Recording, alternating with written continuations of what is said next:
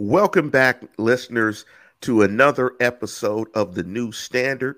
The New Standard is hosted by yours truly, Lance Williams, and my co-host Neil Coulong. What's up, Big Neil? I'm still reveling in the fun of Hall of Fame weekend, watching the Steelers legends get together, hearing a lot of old Steelers stories, getting to see people with those terrible towels down in Canton. It's a lot of fun. I really enjoy what's going on now, and I'm looking forward to another performance tonight, Sunday night. We'll see Big Nasty Alan Faneca finally get in the Hall of Fame, even if it is 24 hours after Steve Hutchinson, when at least it should have been the other way around. I'll deal with that. We'll deal with that some other time. Hey, Neil, man, that's perfect for being just an absolute red ass about that. Because I felt the same way, but it's great. And see that's what happens when you're a Steeler fan, is that even when you have success, you can still be a red ass about it, and it's all acceptable. Because guess what? I'm pretty sure that Neil speaks for all of Steelers Nation. Big up the Steelers Freak for getting into the live chat early with a question. Steelers Freak is ready to roll, and we're going to. It's not a question. Well, it's a statement. Well, Steelers Freak is just. He doesn't ask questions. I mean, yeah, he doesn't make. He just makes proclamations because he's the freak.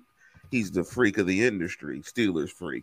But before we get into the program, and the title of the program is obviously, should the Steelers worry about signing TJ Watt? But before we get into that, I want to let you know that the podcast is available on YouTube. Do a search for The New Standard with Neil Coulong's name attached or my name attached, and please like and subscribe to the program. Also, the pod is available on all streaming platforms: Apple, Google, Spotify, wherever you find your podcast, you will find the show. Before we jump into the show, big shout out to some show sponsors: Great Dads versus Everybody.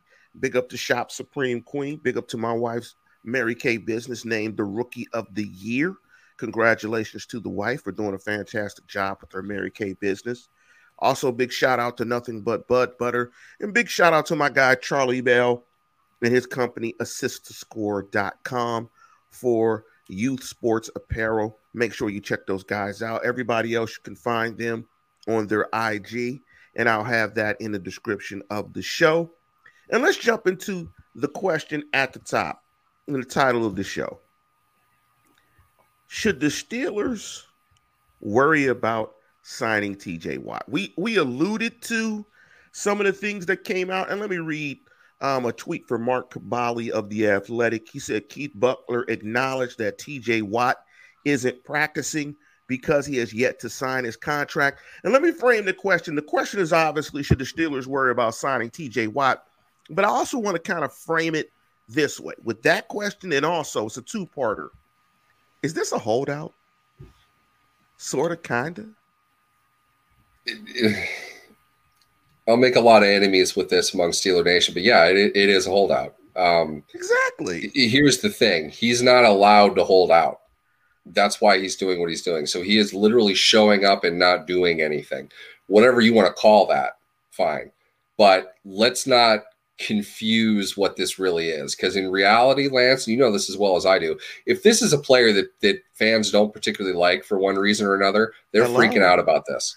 It's because they worship the ground TJ Watt walks on. They're going to make excuses until the cows come home of why he's not practicing. Fact of the matter is, he's not practicing, and now Butler, for whatever reason, he exposed the secret that anybody that can watch the team and recognize what they're doing knew. This is contract related. And I'm not even saying I'm for or against whatever, but the amount of excuses that I heard from fans about why TJ Watt wasn't practicing was just embarrassing. I mean, it's not because they're saving him. It's not because they have 4 preseason games. It's not because he doesn't need the practice. He needs to be out there for sure. Mike Tomlin would want him out there, all things being equal. They want to get him signed, but here's the other thing, and I would disagree with Mr. Freak as far as the viability of TJ Watt signing with this team. You don't seem to realize what he's capable of asking for, what he's probably going to ask for. He is going to get an unprecedented contract for Pittsburgh by their standards.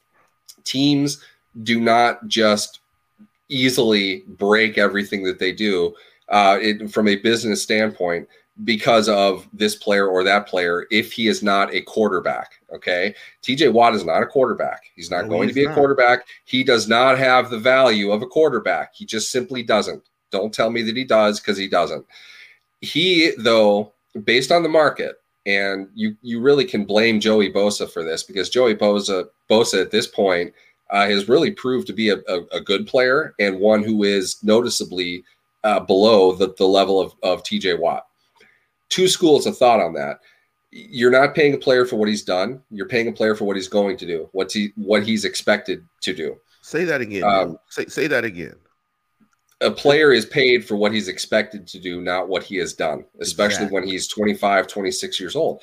TJ Watt is, by all accounts, one of the two best defensive players in the game. I don't think that can be disputed by anybody. The fact that he has not won a Defensive Player of the Year award, I think, is arbitrary, considering he's been runner-up for 2 consecutive years. I'm not sure how many times that's happened.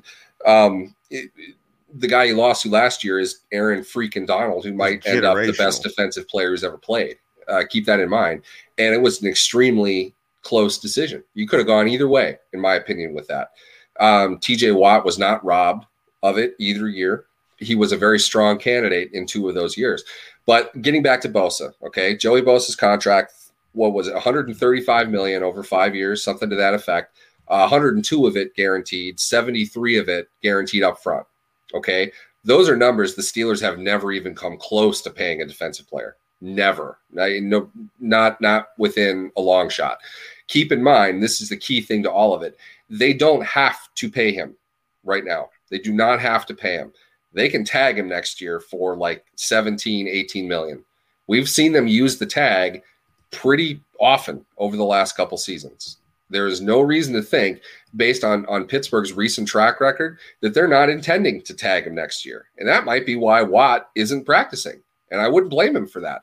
If they're saying, no, we're not going to talk to you about what your market value is, which is obvious based on what Myles Garrett got in Cleveland, which was, call it, this isn't exact, but call it 10% less than what Bosa got in Los Angeles. Watt's deal, statistically, needs to be over those 2 contracts. And Pittsburgh, doing just under those 2 contracts, would be signing a deal that they've never even come close to giving to a defensive player. They don't have a quarterback signed, but here's what I know. Everyone telling me up and down that Pittsburgh's going to be 11-6 this season or whatever. You're not drafting a quarterback with that record. So if you're not any good and you don't draft a quarterback next season, you're going to have to pay either Mason Rudolph or Dwayne Haskins in 2023. That's when TJ Watt, the big dollars of TJ Watt's deal, based on what the market is today, would come into play. They're analyzing all of this. They're putting all of that together. So don't even act like this is a surefire thing. It's not. They probably want to tag him next year.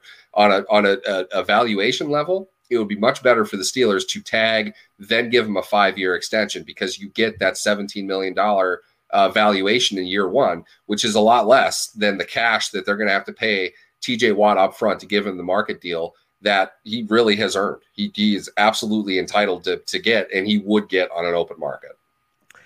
You made a lot of good points. And before I give you my points, I want to ask one question. What's the impact of COVID? Is COVID having any impact on the Steelers? I wouldn't say hesitancy, but I'll just use that to do this deal. And secondly, we both believe that the Steelers are sexy tanking. Now, there's been some rumors about, Ben, it's year to year, we'll see, and all that good stuff. I don't believe that.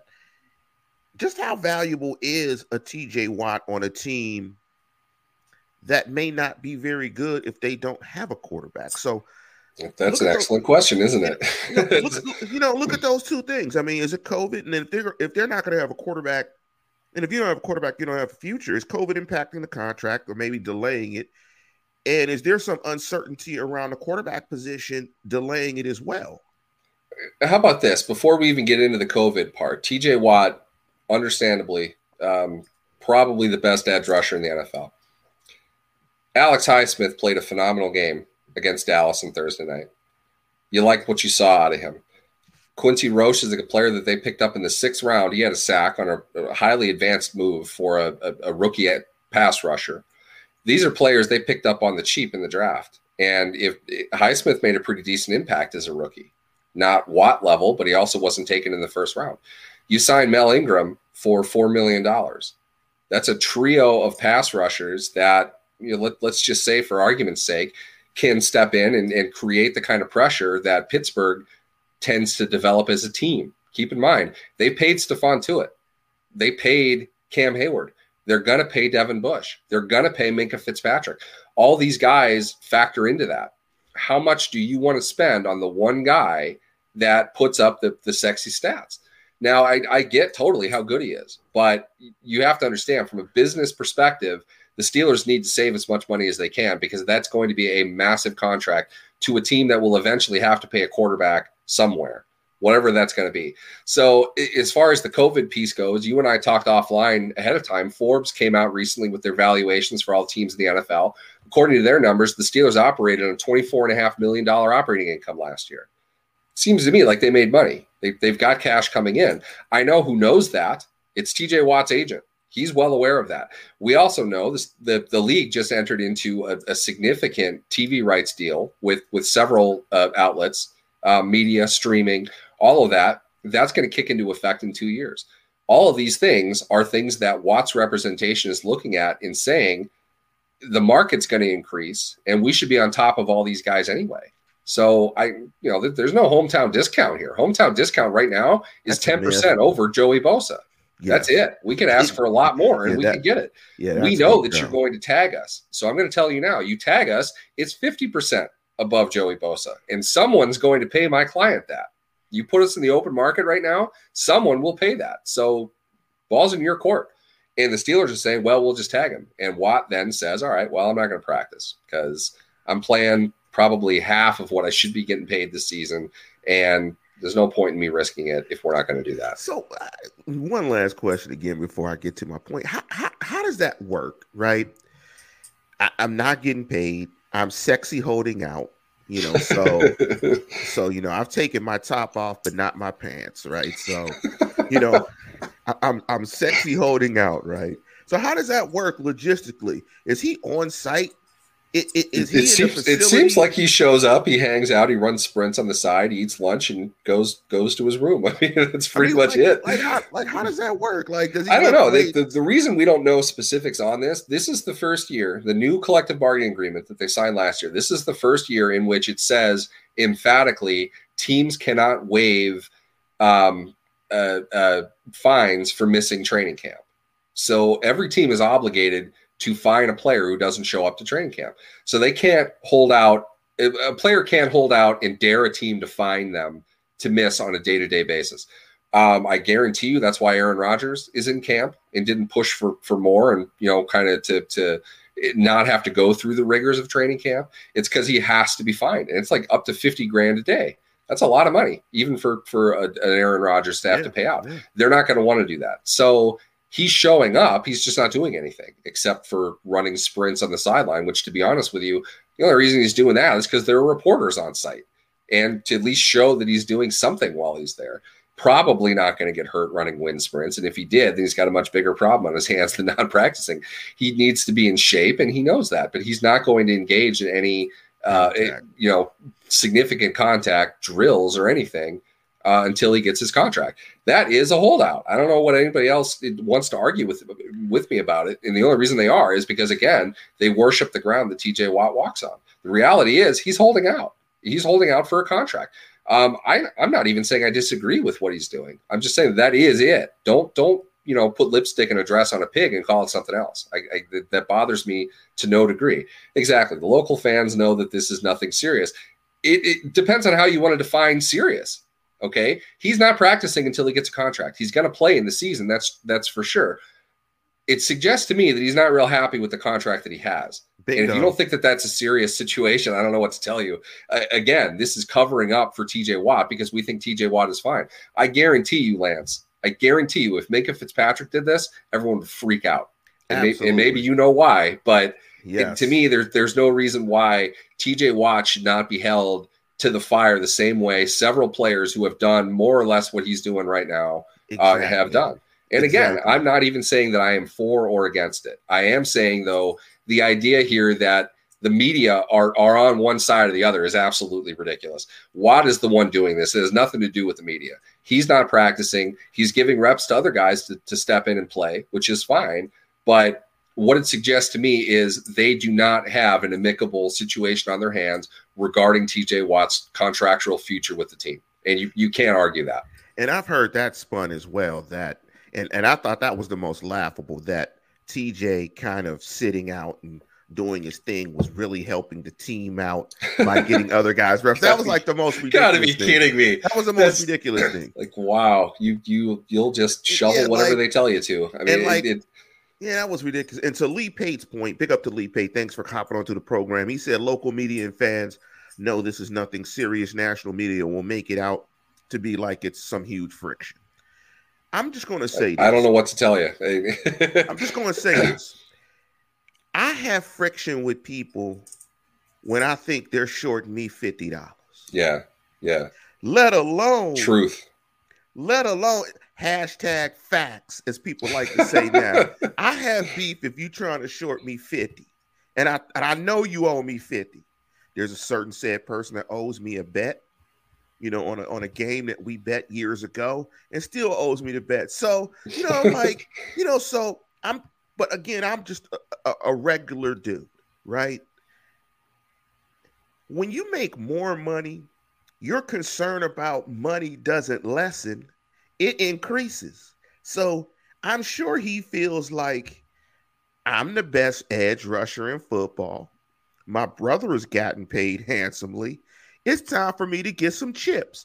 And that's the other thing I don't think that's being mentioned in this is he has a boilerplate to this. He knows how this works with his brother JJ. Which is why I said he was going to hold out last year. Exactly. Simply because JJ did the same thing. And JJ got the highest contract in NFL history at the time that he had signed it. I mean, you're going to have two brothers, if TJ stays on this arc, that are going to the Hall of Fame. And we'll talk about the Hall of Fame weekend, which was absolutely incredible. It just shows the depth of talent and just from all different levels of how well the Steeler organization has been run, from personnel to coaching to players, and that synergy of all three and how that resulted in gold jackets generationally, which was just ridiculous. But anyway, we'll talk about that. TJ ain't happy. Now, I don't know to the level of what that is, but when a ball player who respects the craft, and again, he respects the craft because of his brothers and the commitment. They're a ball family. They play ball. They understand the importance of ball and how football has changed the Watt family financially, generationally. They understand the importance of the NFL and being compensated fairly and what that means. He's not happy. He would like this to happen where, look, man, I've had more production than any defensive player in the history of the franchise in my first several years. Pay me. Like, this shouldn't be hard, dog. Like, I pay, I play, I perform, you pay. Like, that's just the way that this happens. You are not giving me the security that somebody in my position should have. Yes. You're making me play into the last year of my contract. Yes. I am grossly underpaid. Facts. I am incredibly talented and productive.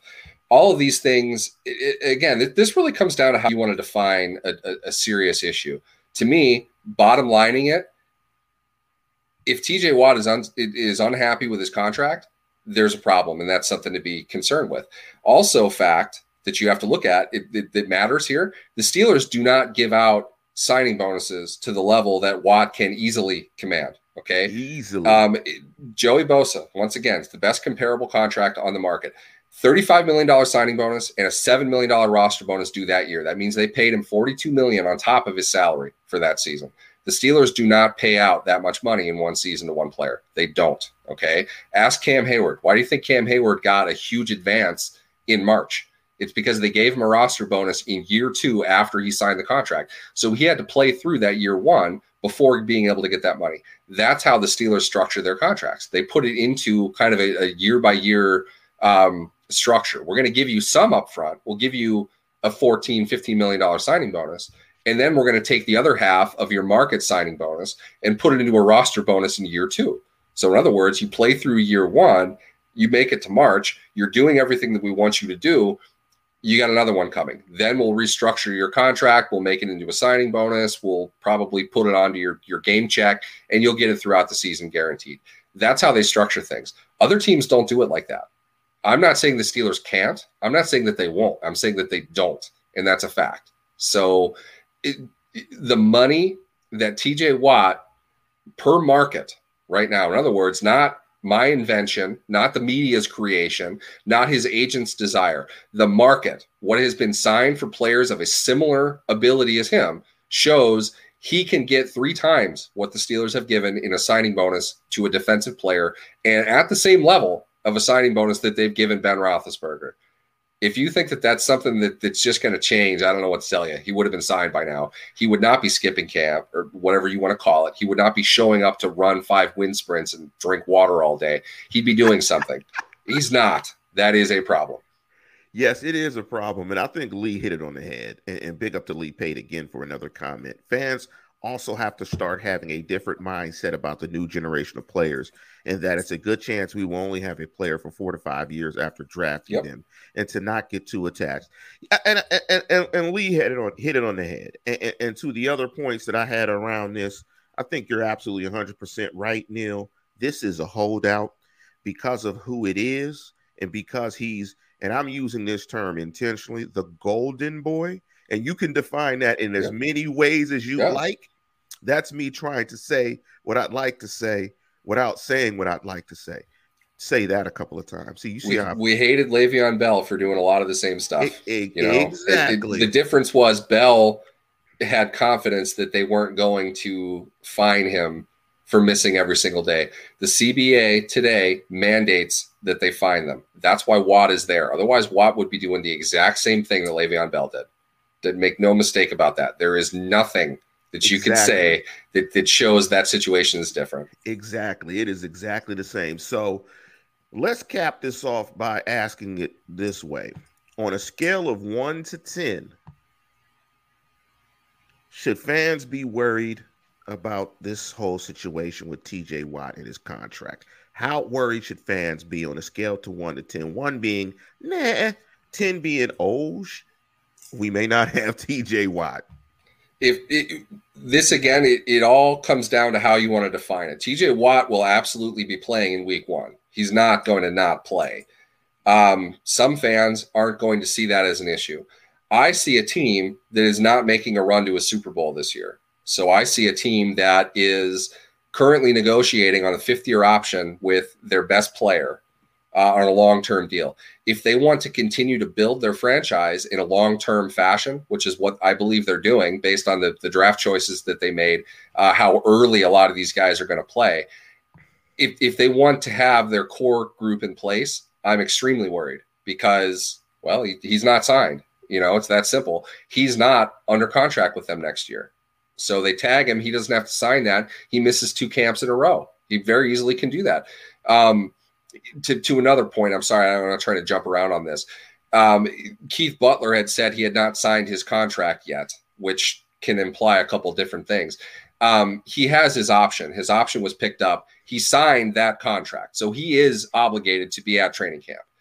He does not have to sign the franchise tag they give him next year. So the situation is different next season. And the Steelers, they're not negotiating after camp. So really, to me, you're on the edge of an extremely difficult situation. And if it goes past camp without a contract in place, they're going down the avenue of a serious problem. Right now, I would say, honestly, a 5, because I don't necessarily think that TJ Watt needs to be participating in camp. I don't think that's the biggest deal for them to worry about. But it's a 9 in the sense that what they do now is going to affect them this time next year. So I think it's a mix of both. It's not going to affect this season, but they have a limited window in which they can get the deal done, and it will be an issue next season because he won't sign and he won't report to camp next year at all. So Neil Stradamus, is he a Steeler? Is he signing a long-term contract? I predicted the tag on this show back in April when we were first doing it. Everything leads into a tag. And I think it's simply because the Steelers don't give out contracts to the level that he's going to want. I wouldn't even be surprised if they tagged him twice. I think they're willing to do that. It's less cash that they have to pay up front. You keep in mind, you remember when the Raiders traded Khalil Mack? Everybody thought that was absolutely crazy. Well, it was. You know why they didn't trade him or why they traded him? Because they didn't have the cash to pay him. They couldn't. They had to trade him. They got huge value for him, and I think the Steelers would listen. If a team is going to come back and offer this much money, you like what you see from Highsmith so far, you really should. You can get a veteran on the market, a guy like Mel Ingram. Who knows? Maybe they trade TJ, and maybe they sign Ingram to an extension that's a quarter of what Watt wants. They have options. They're not good options, but they have options. I wish I had a drum roll because I would do it on this show. That's a terrible drum roll. But I'm going to go Landstradamus. I'm agree with you that he'll get tagged for next year, so he'll play this year and next year. I don't think TJ Watt will be a Steeler after he gets the tag next year. And it's largely because I don't think they will have identified the quarterback of the future. And I think a superior pass rusher on a team that does not have a very good quarterback in a division that has 3 quarterbacks, when you've got Baker, Lamar, and you've got Joe Burrow, and they've got their quarterback situation solidified, it just doesn't warrant paying that much money to a pass rusher, because look, pass rushers impact the game. They're not quarterbacks, though. I mean, who cares if you don't have a quarterback and superior pass rushers? You're not winning games 15-13 anymore. You'll still get your doors blown off. So I don't think TJ Watt will be with the Steelers long term. I think they're going to get 7 years out of him or 6 years out of him, and that'll be that. And to Lee Pate's point, I don't think he'll be a Steeler moving forward. Let's jump into another issue before we jump into the game, Thursday's Hall of Fame game.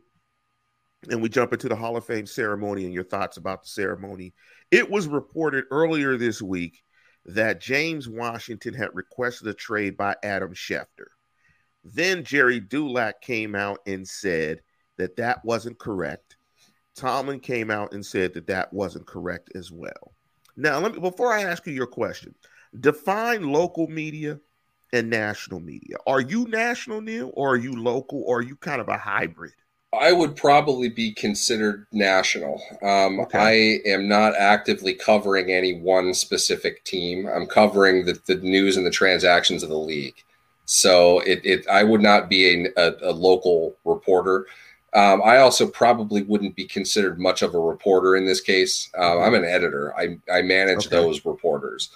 There definitely is a difference, though, and I know where you're going with this. I would say, honestly, I can fill in the blanks with 99% certainty of how this happened. Adam Schefter did not make that up. Okay. Somebody told Adam Schefter that. I also believe somebody told the Steelers what they heard. It is not a one-to-one transactional relationship in the NFL. There are a lot of people that represent everybody. And a source, somebody close to the situation or the subject, that can mean a lot of different people. And they can have a vastly different interpretation of what's going on. I will say this, though, knowing the dichotomy of the NFL, as far as their communication goes, it's not a coincidence that probably, I'm going to loosely estimate, 75% of the news, the transactional news that's broken in the NFL, comes from Adam Schefter or Ian Rappaport. Yeah, I will tell you this from experience. The people who are telling Schefter and Rappaport those things are agents. The reason they're telling those two is because they're the biggest. The reason they're the biggest is because they work for the outlets that cover, to the NFL, the most valuable rights holders, ESPN and their own internal network. They want the news funneled to these people. ESPN wants to pay the NFL, I don't have the number in front of me, $1.7 billion a year for 10 years. They want to be able to do that. ESPN wants to be able to get that information if they're paying that much money to air the broadcast, to air games. So what happens? They want the information. So the league makes sure that those guys have accurate information. I know that this royally offends Steelers fans. These things, it's not an accident. It's not a mistake. Adam Schefter gets paid, I'm not exaggerating, $10 million a year. He's not wrong. Okay. Somebody told him that. Somebody of importance told him that. Also, where there's smoke, there's fire. Did you see Chase Claypool Thursday? How good did he look? Washington didn't get to play. He's not getting on the field when 11's out there. That's the role that they asked Washington to play. The problem is, though, and this is where it all comes in, and I'm treading lightly on all this, Washington is a talented player. I like James Washington a lot. Very good player. I think he's going to get a pretty decent contract next season. When I say decent, I'm talking 2 years, $9 million, something like that. That's a good contract for a veteran receiver of the ability that he has. He's not a 180 catch guy or 180 target guy, but he's good. He can be a transitional role player kind of guy. He'd be great in Kansas City. I could see them wanting to pay him something like that. So stop there real quick. Let me just ask you from a contract perspective. Juju's at $8 million. You see at $8 million. So do you see James Washington getting? I'm looking at the contracts. We got AJ Green at $6 million. Devontae Smith, the rookie, at $5 million. You have him somewhere in between $8 and $5 million. I'd put him closer 4 to 5 tops. 5 might be kind of a stretch, a leverage situation for 5. He's probably a $4 million kind of guy, based on the teams kind of have the leverage of, well, you didn't have a whole lot, especially not your last 2 years. I can't go off your most productive year, which was 2 years ago. I have to look at where you are now. But the Steelers brought in Chase Claypool to play Washington's position. I don't think they brought Claypool in because they hated Washington. I think they took Claypool, and you're seeing clearly now why they took him. He was there in the second round. He shouldn't have been there in the second round. He's not second round talent.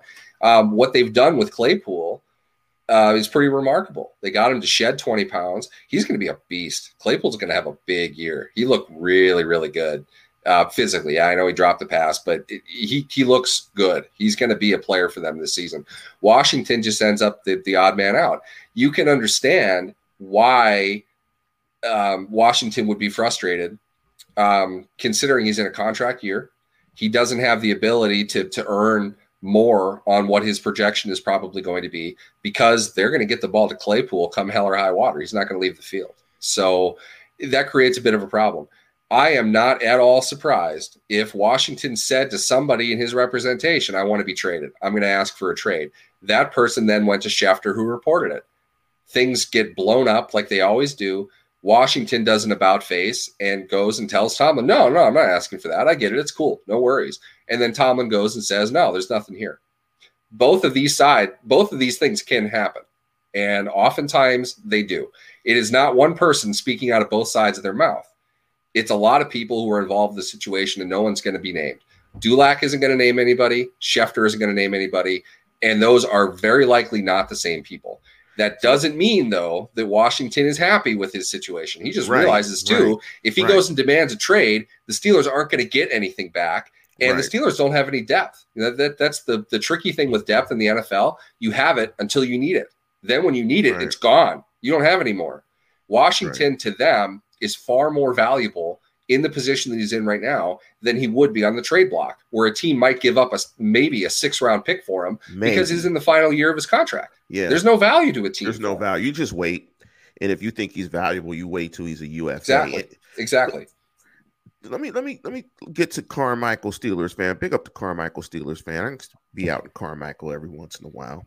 Good old Adam Schefter. He's been reporting false news in the Aaron Rodgers situation. And I'm glad it's the exact same thing. It's the exact same thing. You can't tell me that it didn't happen. Clearly it did. Rodgers had to have a half an hour long press conference talking about it. All the stuff that Schefter said was what's happening behind the scenes happened.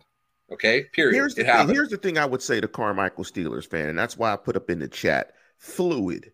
So I would replace the word fluid. He said good old Adam Schefter. He's been reporting, I would say, fluid news in the Aaron situation. The point is, as you really well illustrated, is this is fluid. This is changing in real time. Like these conversations and stuff that's happening, it's changing in real time. So at one point in the day, he did request a trade, and then later he didn't. Both things are true. It's Let's not keep in one mind too, or the there's other. not like a formal application that he has to fill out to Right. request a trade. You know, he can just say that he wants to be traded, and somebody can fairly interpret that as he's requesting a trade. It's not a formal distinction. So if he's pissed off after the game because he didn't play and the only target he got was a terrible pass by Mason Rudolph, I don't blame him for being upset. He could have said it then, you know. Plus, interestingly enough, you might have seen this on Twitter during the game. Dez Bryant was proposing trades for James Washington. Maybe he has something to do with it. You know, I don't know why. I don't know what the connection is between the two, but what else is Dez talking about? It could be that. We don't know the veracity of whoever was making the comment, but where there's smoke, there's fire. James Washington seems like he would have a reasonable request if he did want to be traded. I don't think that that's out of line to suggest at all. Yeah, and well, let me ask the last part of this, and then we'll just talk about him briefly as a football player. So in these situations, who should fans, if I think we've done a good job of saying that both Dulac and Schefter were correct in their reporting, but they were just reporting it at different times. And it just happened, and it's kind of rare in this type of situation that it kind of comes out this fast like this, where it's almost like in the same 24-hour period. But who should fans trust more? And that's why I asked you initially. Should they trust Adam Schefter more, or should they trust Jerry Dulac or local guys more? That's tough to say. I hate being judge and jury on people in the media just because I understand. Or is it individuals? Is it more so individuals, more so than a distinction of? I think more than anything, to me, I'll say this. I'm 99.9% sure no one's going to agree with me. You can trust NFL media because of exactly what you put in the chat. These are fluid situations. The problem is who you don't trust are the people in social media that bend the situation around and create something that doesn't exist. And that's exactly what's happening here. Like I explained, what Dulac is reporting does not have to be contrary to what Schefter reported. Both of those things could have happened. On top of that, right, the Steelers are plenty motivated to not confirm that James Washington did not make this formal process that doesn't exist. He didn't request a trade. That's what they said. No, that did not happen. Does that mean that James Washington doesn't want to be traded? No, it just means that there is no formal process to request a trade. So for them to say he didn't request a trade, all that means is he didn't come up and tell them that's what they wanted. Hey, okay. Mike, if anything, what that really means is we know then that Schefter's source is coming from Washington's camp, not Pittsburgh's. We also know logically as fans of this, as people who follow this, there's no incentive for the Steelers to trade him anyway. So why are they going to say that they want to trade him? It's not a question of who we believe and who we don't. It's a question of recognizing what the situation is and not just going off what some Yahoo with a fake name on Twitter says about the situation. They don't know, okay? Schefter is reliable. Jerry Dulac is reliable. You can believe what they say. Just recognize that one source can say one thing on Wednesday and another source can say another thing on Thursday, and both of those things can be true. That's what I feel happened here. And I think it goes back to the root of it. Schefter is reporting information that he gets, and I trust that Schefter is reporting it. He might not be straining it, but he's reporting it. I mean, he's getting the information and reporting it. Lastly, on the James Washington thing, before we jump into your thoughts and our thoughts on the Hall of Fame game, I'm looking at a stretch. I'm looking at his game splits last year. There was a 4-game stretch where he got 6 targets. He got 1 target against Tennessee, 1 target against Baltimore, 2 targets against Dallas, and 2 targets against Cincinnati. He got 6 targets in 4 games. There's a lot of information, a lot have been made about Matt Canada and his new offense and so on and so forth. And I'll ask you your thoughts about that in the Hall of Fame game. Is there any way that he can get more targets? I mean, 6 targets in 4 games, that's just, I mean, I can understand his frustration there. And I think what came out of this in our discussion of this is the one thing that's true about all of this is he's frustrated. But how does he get more touches? And in fact, his high of touches in a game was 7 touches against Cleveland when they beat Cleveland early in the season, 38-7. Do you foresee him getting any additional touches this year? His total touches for last year were 56. What's his role in this offense? There's a couple things with this that we need to remember, too. You might recall there was a point after, I believe it came directly after that cold streak that you just talked about, the 6 targets in 4 weeks. There was a point where Ben Roethlisberger openly said he wanted James Washington on the field more often. Right, I remember. At the same time, we saw a not coincidental decline in Chase Claypool's targets. They're playing the same position. So the Steelers at that point promoted, if you will, Washington. He got a bit more run toward the end of the season, and Claypool got less. Claypool was averaging like 8 targets a game through the first 10 games, I think, and then it fell off the cliff after that. Do you remember, excuse me, do you remember, I believe it was right after the playoff loss, a week or so after that, Bob Labriola of Steelers.com said, just kind of, in a chat, sort of randomly, because of maturity issues with Chase Claypool, they weren't sure how reliable he was going to be. He said that it didn't seem like it really came from anywhere. There was the Claypool issue after the game where he dared offend people to say that he hopes that Cleveland loses the next week, as if that's a big deal. But along with Roethlisberger's seemingly odd timing of requesting that Washington get more and Claypool fall off after that, it seems to me like something happened with Claypool. I don't know what that would be, but I think, again, I've said this a couple times, where there's smoke, there's fire. It seems like Claypool rubbed people the wrong way. This is a franchise that tends to kind of use the media to put rookies in their place. They don't like rookies being too big for what they're doing.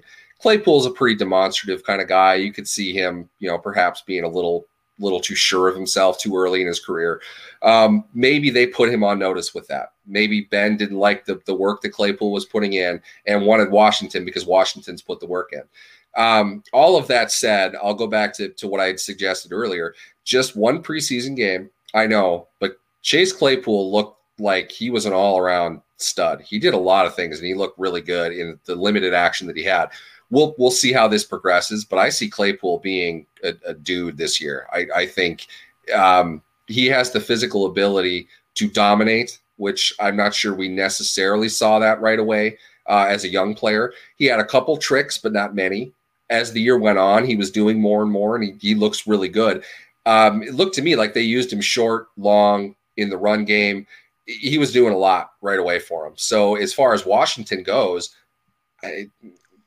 you can't put them both on the field unless you're going to change Washington's position, which they clearly haven't done. So all things being equal, if we're talking best player at the time, injury-free, I think it's Claypool. I don't think Washington's going to get a whole lot. Yeah, he's going to get those 56 snaps. So I'm glad you talked about Claypool in his performance in the game, and so that will allow us to pivot to the game.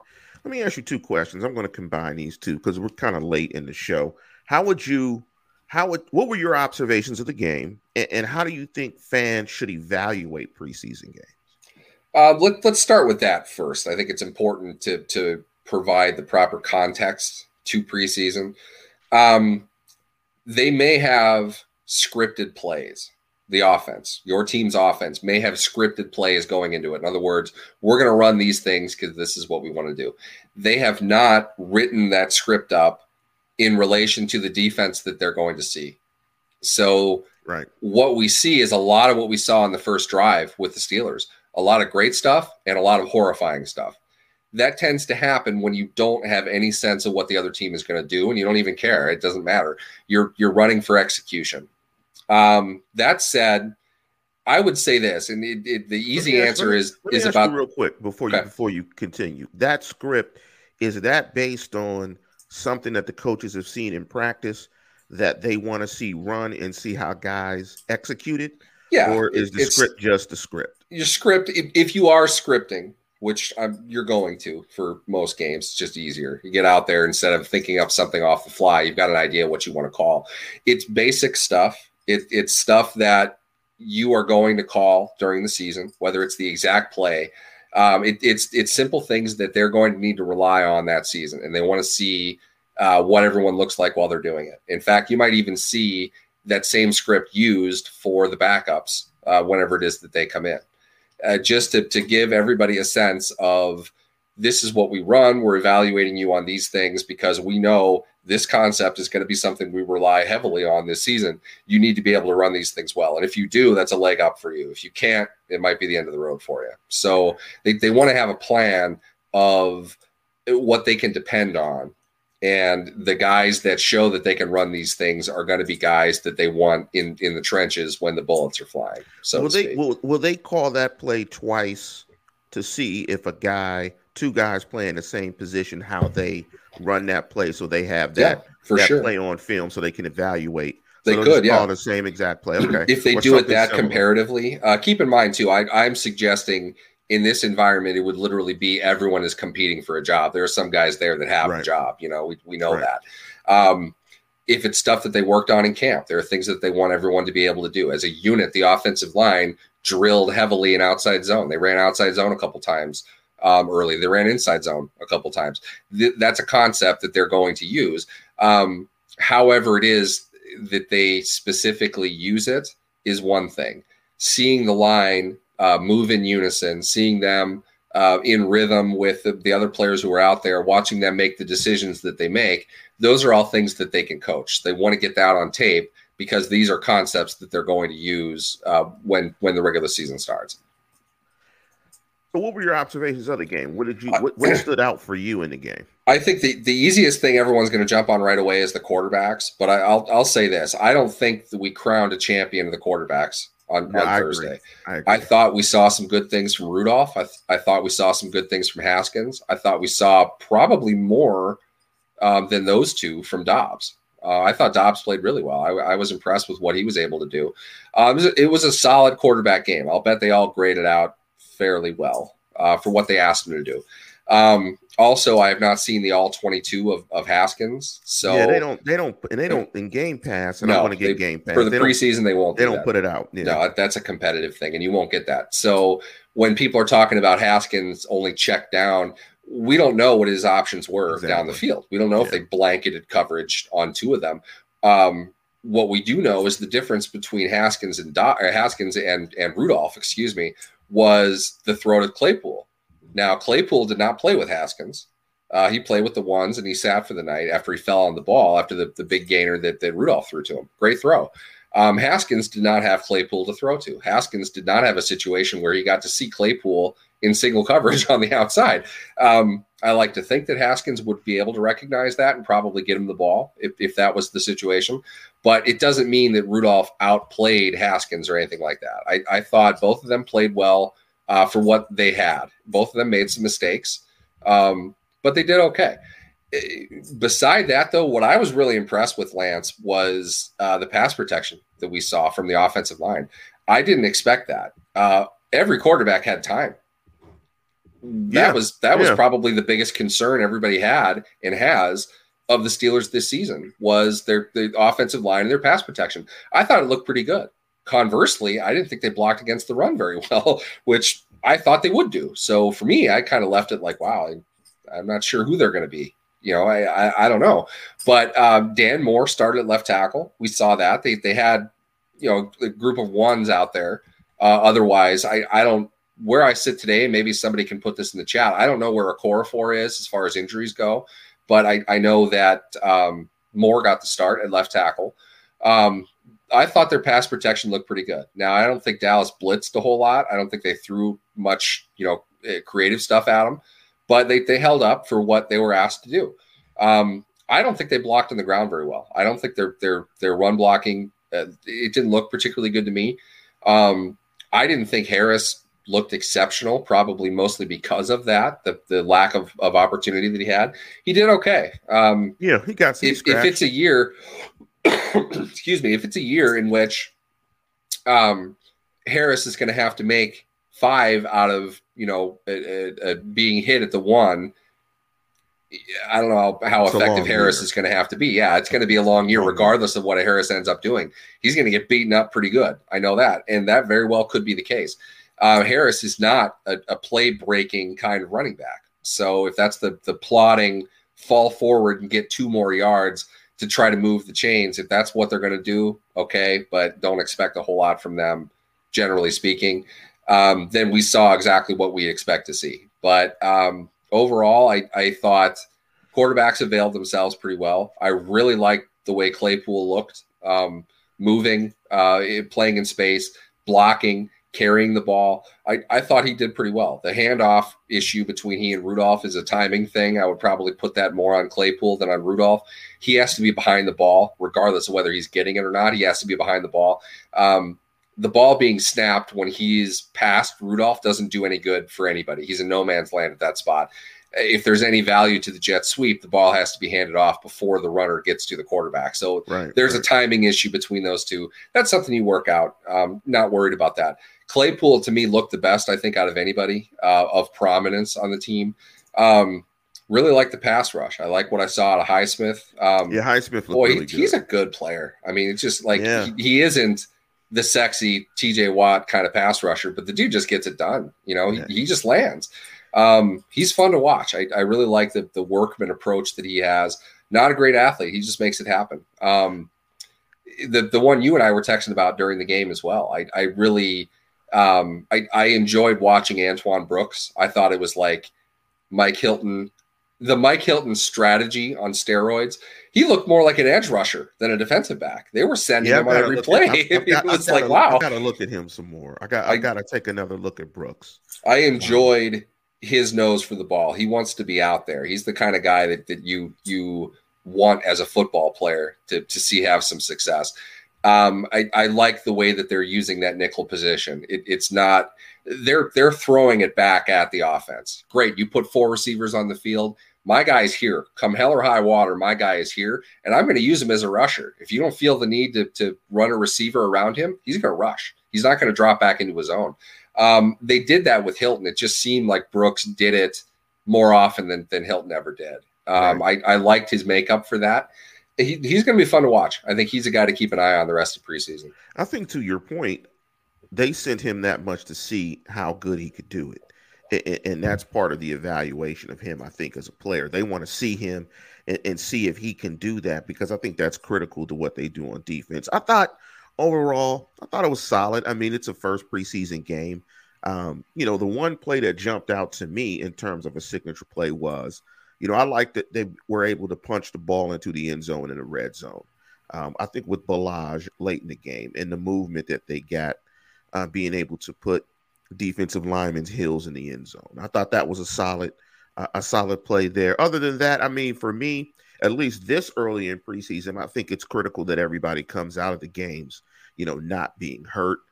So overall, I kind of liked what I see. I mean, UG3 with the missed tackle kind of stood out. Kind of a lack of physicality there.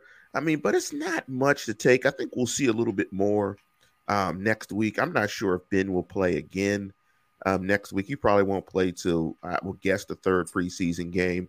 I do think there is an opportunity for Haskins to possibly be the number 2 quarterback. I don't think the Steelers are saying it's an open competition, but if he won the competition, I don't know if the Steelers would necessarily be mad. It's kind of one of those. But the last point I want you to make on this game before we talk about the Hall of Fame ceremony is you talked about the grading of players. There was a very interesting play with Justin Lane, who got beat on a dig, but hustled and created a turnover. How do coaches grade that play? Because he did get beat, but he did hustle and make a good play and cause the turnover. How do coaches grade that? I think exactly as you describe it. There was, I don't know if that was the best coverage we've ever seen. Coverage is not as pass-fail as people think that it is. Okay.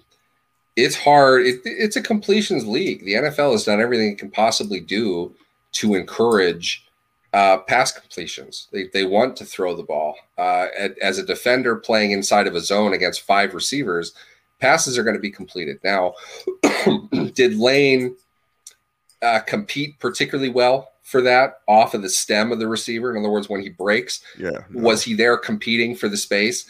Probably not. I don't think he looked as quick as what you would hope to be able to try to get in there. But at the same time, defensive backs today, especially when the ball is up in the air, the receiver goes up, they will sometimes, and some of this is to avoid the penalty and the fine, they're going to let the ball be caught and then attack it because you're not hitting the guy's head that way. It's a vulnerable spot for the receiver to go up above, his shoulders, catch the ball, come down, without the friction of your feet to help support taking a shot from the defender. I think you credit him with the fact that they were able to wrench the ball away. Now, I remember the play. I don't want to misspeak and give the wrong guy credit, but Lane was the one who caused that, right? He came to the ground. Lane took the ball away or punched it out from behind him. From behind. And a nice recovery on the play, which is what the defenders did. Now, 10 years ago, you would have had 2 guys launching from the tips of their toes into the receiver's chest and trying to dislodge the ball. You can't do that anymore. So the reality is, for them to make a play at that spot on the field after a good throw, good catch, that's what they have to do. So to some degree, I think Lane is okay in that situation, and you're going to have, obviously the result of it is pretty advantageous for Pittsburgh. So you want to be able to credit him positively with that. Giving up the catch in and of itself in the middle of the field, you can't score a whole lot off of that situation. I'm not saying that he didn't lose the play to some degree, but for me, I would have to evaluate the entire play, not just the coverage piece of it, because they're going to tackle a lot of catches. That's the NFL. Right. The worst quarterbacks complete 59% of their throws. So it's not, no longer are the days where we have, Joey Porter teeing off the edge on a Bengals also ran quarterback who's going to complete 4 of 15 for that day. We don't have that anymore. It's really pretty much impossible to say a quarterback is going to complete fewer than 18 throws. It just won't happen. Right. They have to be trained for after the catch. That's today's defensive back. Well, I got to get my Cleveland Browns dig in. Baker Mayfield may be less than 50% on a day, but we've seen that. We've seen that. We have. Sometimes it's week 6 or whatever that was. 6. Sometimes he feels dangerous, and sometimes he just is dangerous to his own team. He completes more than those, and that's a good perspective. That's kind of how I see it. I wanted to just give people listening to this show a lens to it, that the play is whistle to whistle. And it would be kind of hard to grade play to micro chop plays and grade those. And it was probably the complete play in which he got graded on. But let me give you my thoughts on the Hall of Fame game. Give me yours, and then we'll get out here and let people know what you got coming up next week. Troy, I don't know if people saw Troy Polamalu's comments, but I think those resonated with me about, and I was glad that Troy recovered enough from COVID and was able to clear protocols to come out and be able to do that. That would have been really tough, not being there in 2020 because of COVID, and then him catching. That would have been just a rough for him. But I think he talked about it best, about what it means to wear the black and gold, the standard that means, and just when you've done it right. When he talked about how the legends would say they would want you to play with us. And I think it just shows the type of organization that the Steelers are, that you have 5 guys going to the Hall on one weekend, and you've got front office, player personnel, and Bill Nunn Sr. Big up to Bill Nunn and his family. Big up to those guys. My family is close with the Nunn family. Coaches, front office, coaching, and then players. You need all those 3 elements to be a successful franchise. And it just dawned on me. It's generational. You got Nunn, Cower, then you got Faneca, Troy, Donnie, Shell. It's just incredible just how good and how consistent this organization has been over the last 50 years. What did you take away from the Hall of Fame ceremony? I just think these things always make me feel kind of old. Well, I'm older. I'm at the point where it's like, I watched these guys in my adult years, and seeing them up on stage, it's like, wow, they look so young. Isaac Bruce looks like he could still be playing. Right. Steve Hutchinson doesn't look old.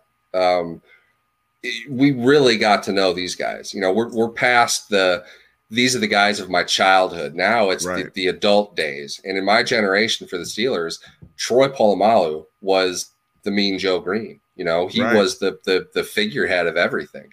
Troy was the most popular player on the team by far. He's the legend as far as we're concerned. We grew up in our adulthood with Polamalu. I was a senior in college when they drafted him. And I remember you saw the highlights of him and, you know, just how explosive he was, how strong he played the game. And the general thought was, this guy's not going to last 3 years. You know, he's going to kill himself out there. And maybe he did, and he just played through it anyway. But the plays, and you saw that man's highlight reel last night. He did that. I mean, you put all that together. If you were to put 5 minutes of film of Troy Polamalu together, you'd leave out 3 hours worth of plays that are very similar to it, first off. And secondly, it's barely human.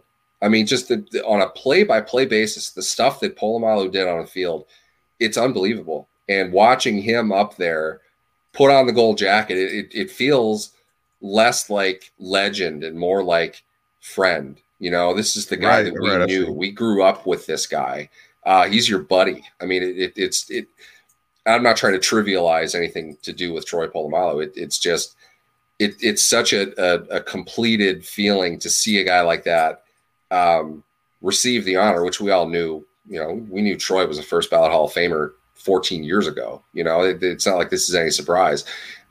To see that kind of in a culminary fashion that it's done for him now. Part of me is just kind of hollow. You know, as great as Minkah Fitzpatrick is, how much fun it is to watch him for his own stuff.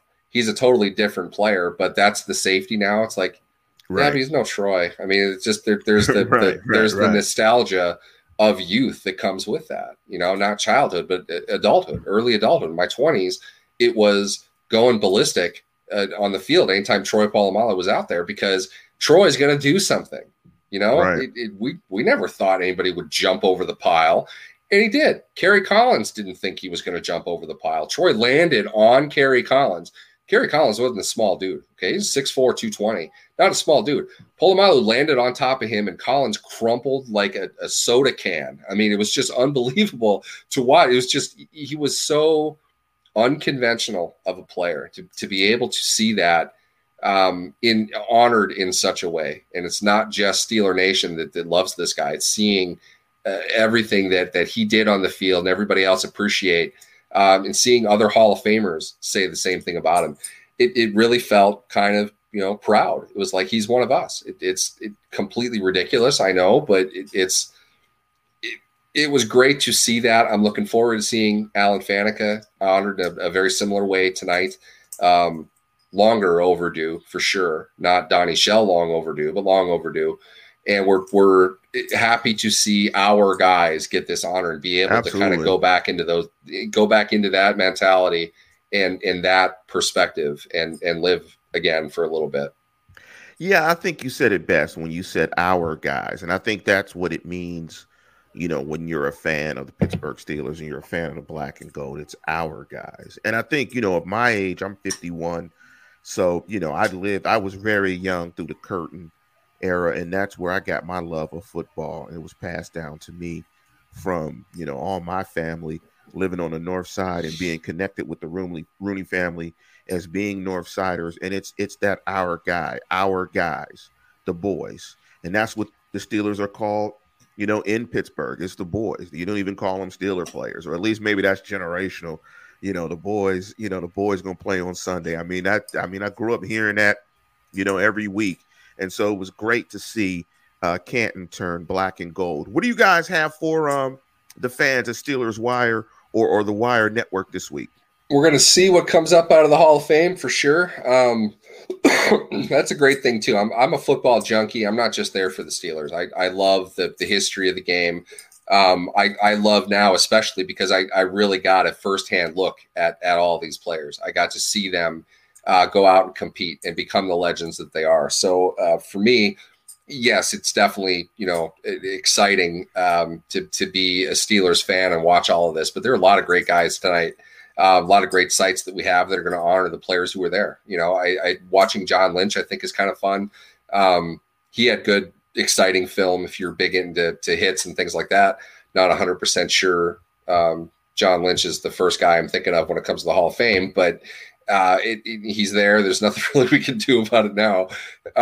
It's fun to see all of that. It's fun to see fans sharing their stories about different players that they watched, in their youth, in their early adulthood, seeing these guys,